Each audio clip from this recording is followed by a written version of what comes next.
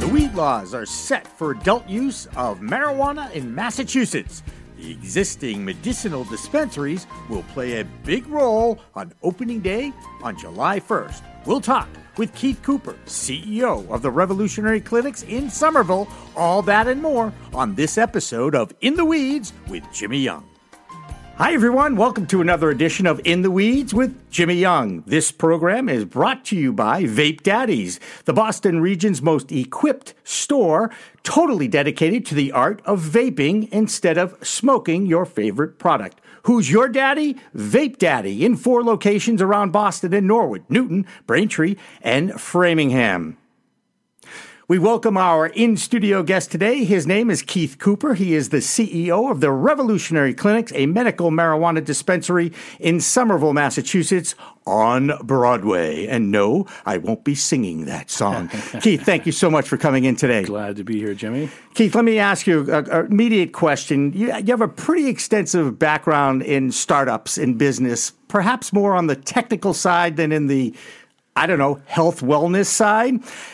Give us a little bit a background about who you are and how you ended up as the CEO of Revolutionary Clinics. Sure. It's a long background and a short story as to how I got into the industry. After Harvard Business School, where they did not teach much about marijuana, I joined. Not in the classroom, anyway. Not in the classroom, okay, right? I'm just saying. It was a college, after all. Sorry. Go ahead. And I joined the Boston Consulting Group for a number of years, so very traditional path, strategy consulting, very much suit and tie type of business. And I decided at that point, if I wanted to get into entrepreneurship ever, because it was good money and it was a great place to work, I needed to do it then. So after 4 years at PCG, I decided to start my first company. And I joined another company called Transnational to create a telecom division. So it was high tech, but not really coding much. It was really taking telecommunications and making it available to small businesses and consumers in a new way with great service, great marketing, great billing, and support. So we did that for 4 years, built a $60 million company, a fabulous first experience for me in entrepreneurship. And so I just kept going. I built another tech company called FaxNet, which was also in telecom. We put fax traffic way back when that was a good idea onto this new thing called the internet in the late 90s, and eventually put voice traffic on the same thing, saved a lot of money, grew a nice company, invested about $25 million, sold it for a couple $100 million. That's the way to do it. So everybody was very pleased with that outcome. And that, again, now it was in my blood. So since then, I've done 4 other companies, so 6 in total that were in the tech field. And I sold my last company just about 9 months ago called Constant Therapy. And it was in the healthcare wellness space, not marijuana, but it was helping people that had had a stroke to regain their cognitive and speech capabilities using an app and using big data to help them very, very personalized way improve their capabilities. And it was a fabulous product spun out of Boston University.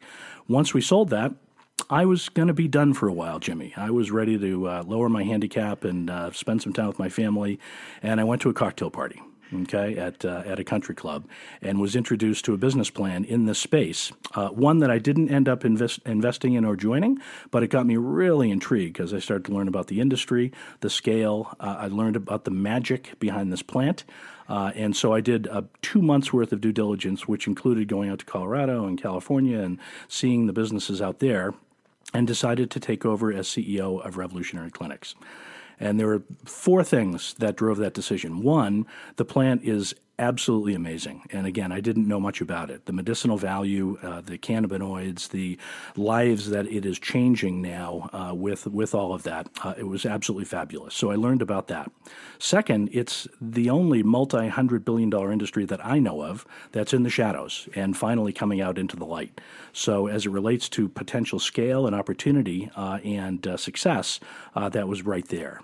Third, Massachusetts, right? Massachusetts is doing it very slowly.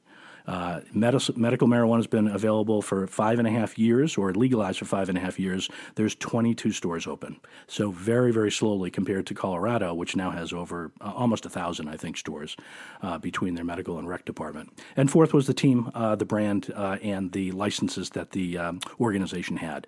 So it became an easy decision once I understood all of those things. It is a fascinating thing that we're going through right now because Eric Williams, who is the Will in Alan Way, consultant for Revolutionary Clinics, who was so kind to come in to actually do the pilot for In the Weeds. We talked about this, that this is democracy and capitalism at work. And there are pitfalls on both sides, on all sides, but it's a new industry. It's like a whole new frontier, if you will. I'm guessing that's the rush that you get in getting involved with some kind of a business like this. Yeah. You know, it's funny. It's a very hard business, Jimmy, operationally. It is agriculture. Tough business, 24/7, 365 days a year, all sorts of things that can go right and wrong. It is construction, lots of construction in order to build these indoor grow facilities, millions of dollars, lots of complexity, lighting and HVAC and humidity controls and so forth. It is brick and mortar retail.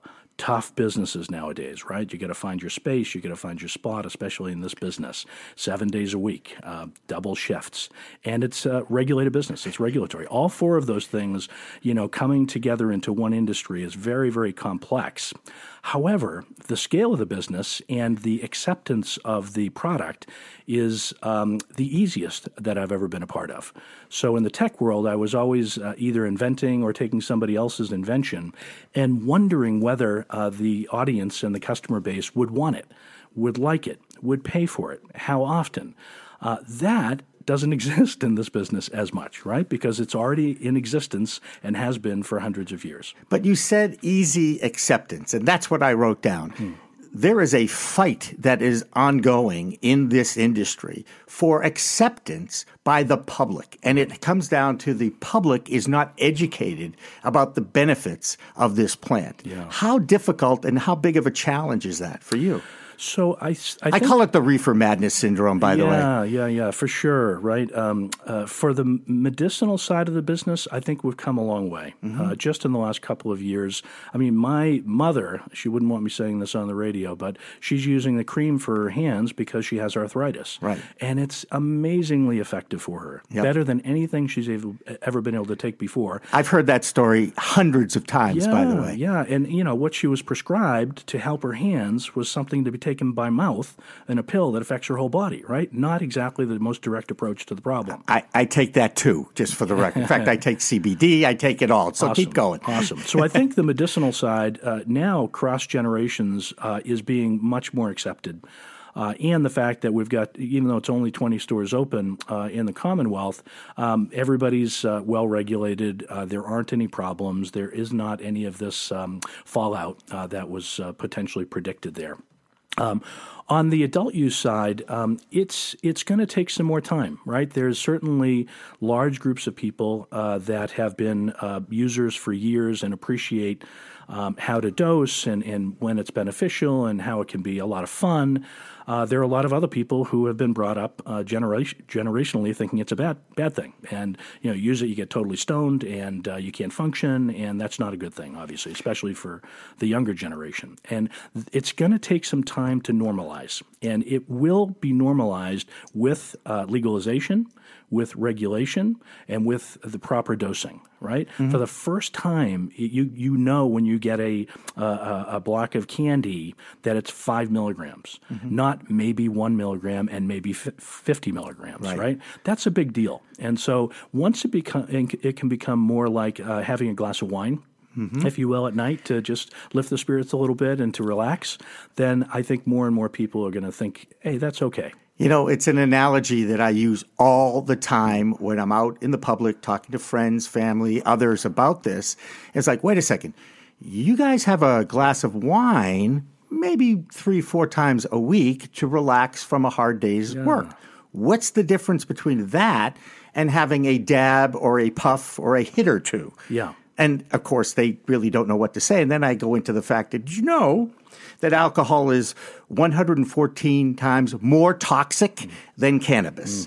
And then you start looking at some of the science that is backing up the growth of this industry. And except perhaps for one person we know of in the world that doesn't believe in science, who, by the way, I never mention his name, but I call him POTUS, okay? And POTUS has no clue about the importance of science as far as climate change goes, and I'm guessing as far as this goes too, although we can get into the federal, the the federal way that they have still scheduled this drug and are fighting it at the highest conservative levels that are out there. Absolutely. And I do think they're actually making progress in beating that down, too. Yeah. And it goes back to the democracy. It goes back to the fact that there are 29 states that have recognized there is a medicinal quality to this herb that we need to introduce into our communities. And the key, as I've always said, and I've said this many times, moderation. Moderation is so important. And I just got my MMJ card renewed by a doctor, his name. I'm going to mention him because I'm a big fan of Dr. Bob Walker. It was the Medwell Clinics who did it. And he said, Jimmy, this is the mantra. The mantra is you find as little as possible to give you the maximum benefit as possible. And I'm like, whoa. That should be like a drop line on some kind of a marketing campaign to explain to people why this isn't a bunch of stoners out there putting too much in their bodies. They're trying to regulate what they put in their bodies on a moderated basis. Again, this is the kind of thing that I find as you build this out is still lacking. Why hasn't there been a association, whether it be the Cannabis Commission, which is totally politics, and I hate politicians, just for the record.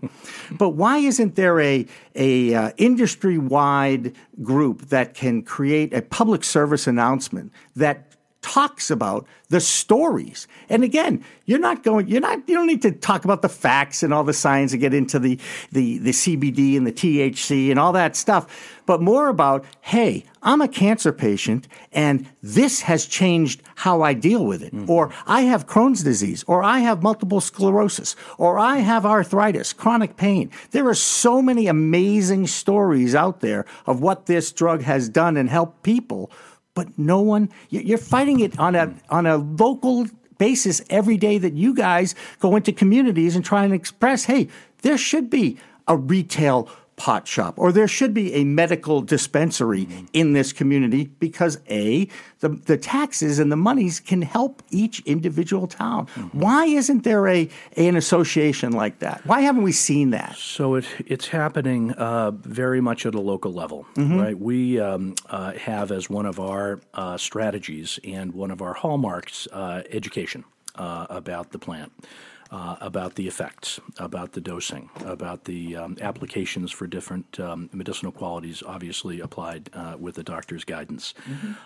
So all of that is being done locally. It takes a lot of time and a lot of money to do that more nationally. And I will say that there are three reasons why that hasn't been done nationally. One is called our federal government for the reasons that you described with the current administration as well as the past administrations, right? Two, you've got a huge healthcare industry, which is already established, is not allowed to research the plant and the benefits. And they have a certain way of doing things, which is when the FDA approves a drug or a treatment, then we can apply it to our patients. If they haven't, we don't, right? So that's a big issue. Third, you have a pharmaceutical industry, frankly, that are doing a lot of good, and unfortunately, they're doing a lot of bad, trying to make as much money as they can. And so having cannabis, which is non-addictive, treats a lot of the same applications and pains and sleeplessness and so forth that the major pharmaceuticals, multi-billion-dollar categories drugs do, is very threatening to them. And so they're not big fans right now. They will be down the road, but right now they're not. So those three things, which are enormous in our economy, in our minds, in our experiences every single day, our annual physical, all these things that are just normalized in the experience of being a human being are weighing against that message right now. It'll change. It's just going to take some time. Yeah, you talk about big pharma. If you watch any traditional television broadcast network, I'm going to guess about 40% of the commercials are Enbrel and Cialis and Viagra and everything that you could imagine is out there. And half them, when you listen to the voiceover and you hear about the side effects, and when one of them says causes death, and they're still legally approved by the FDA, throwing hundreds of millions of dollars into advertising and promotion, and And oh, by the way, don't take this, by the way, if you're allergic to it. That's the one that gets me the most. Right. It's like, don't take this. How do you know if you're allergic to it? What test is out there? What little pinprick are you going to take to find out if you're allergic to this drug before you take it? Yeah, anyway. Exactly. I'm a frustrated person sometimes. I really do wonder about what direction our country goes in. And the fight in this particular industry, you guys have your work cut out for you. You really do, don't you? I will tell you, though, Jimmy, now being open for more than 4 months in Somerville, serving patients in that beautiful environment in that store at 67 Broadway, I hear those stories every single day. Literally, I got off of opioids that I had been on for 5 years, were wrecking my body and my mind and my family and my experiences, and now using cannabis for the exact same application, I'm functioning again, and I'm going to work, and my family is happy, and I feel like a new man or a new woman. That's happening every single day, and they're coming right through our doors. So the stories are there, the facts are there. It's just the research isn't, except overseas, right? Israel is I want to talk about Israel. My people! Your people. I've been to the Promised Land. I tell you what, they're kicking our butts when it comes to research and expansion of this opportunity. And Canada obviously is closer and in doing the same. By having federal legalization, they're able to do the research. They're in clinical trials. They are going after these multi-billion-dollar categories in the right way that people are used to, with multivariate testing and big populations and randomized controls. And in 4 or 5 years, you're going to start seeing these things pop out. And the U.S., because we don't have that luxury or opportunity, is going to be behind. You're listening to In the Weeds, a podcast about the cannabis industry, brought to you by Vape Daddies, with 4 locations in the greater Boston, Massachusetts area in Norwood, Framingham, Braintree, and Newton.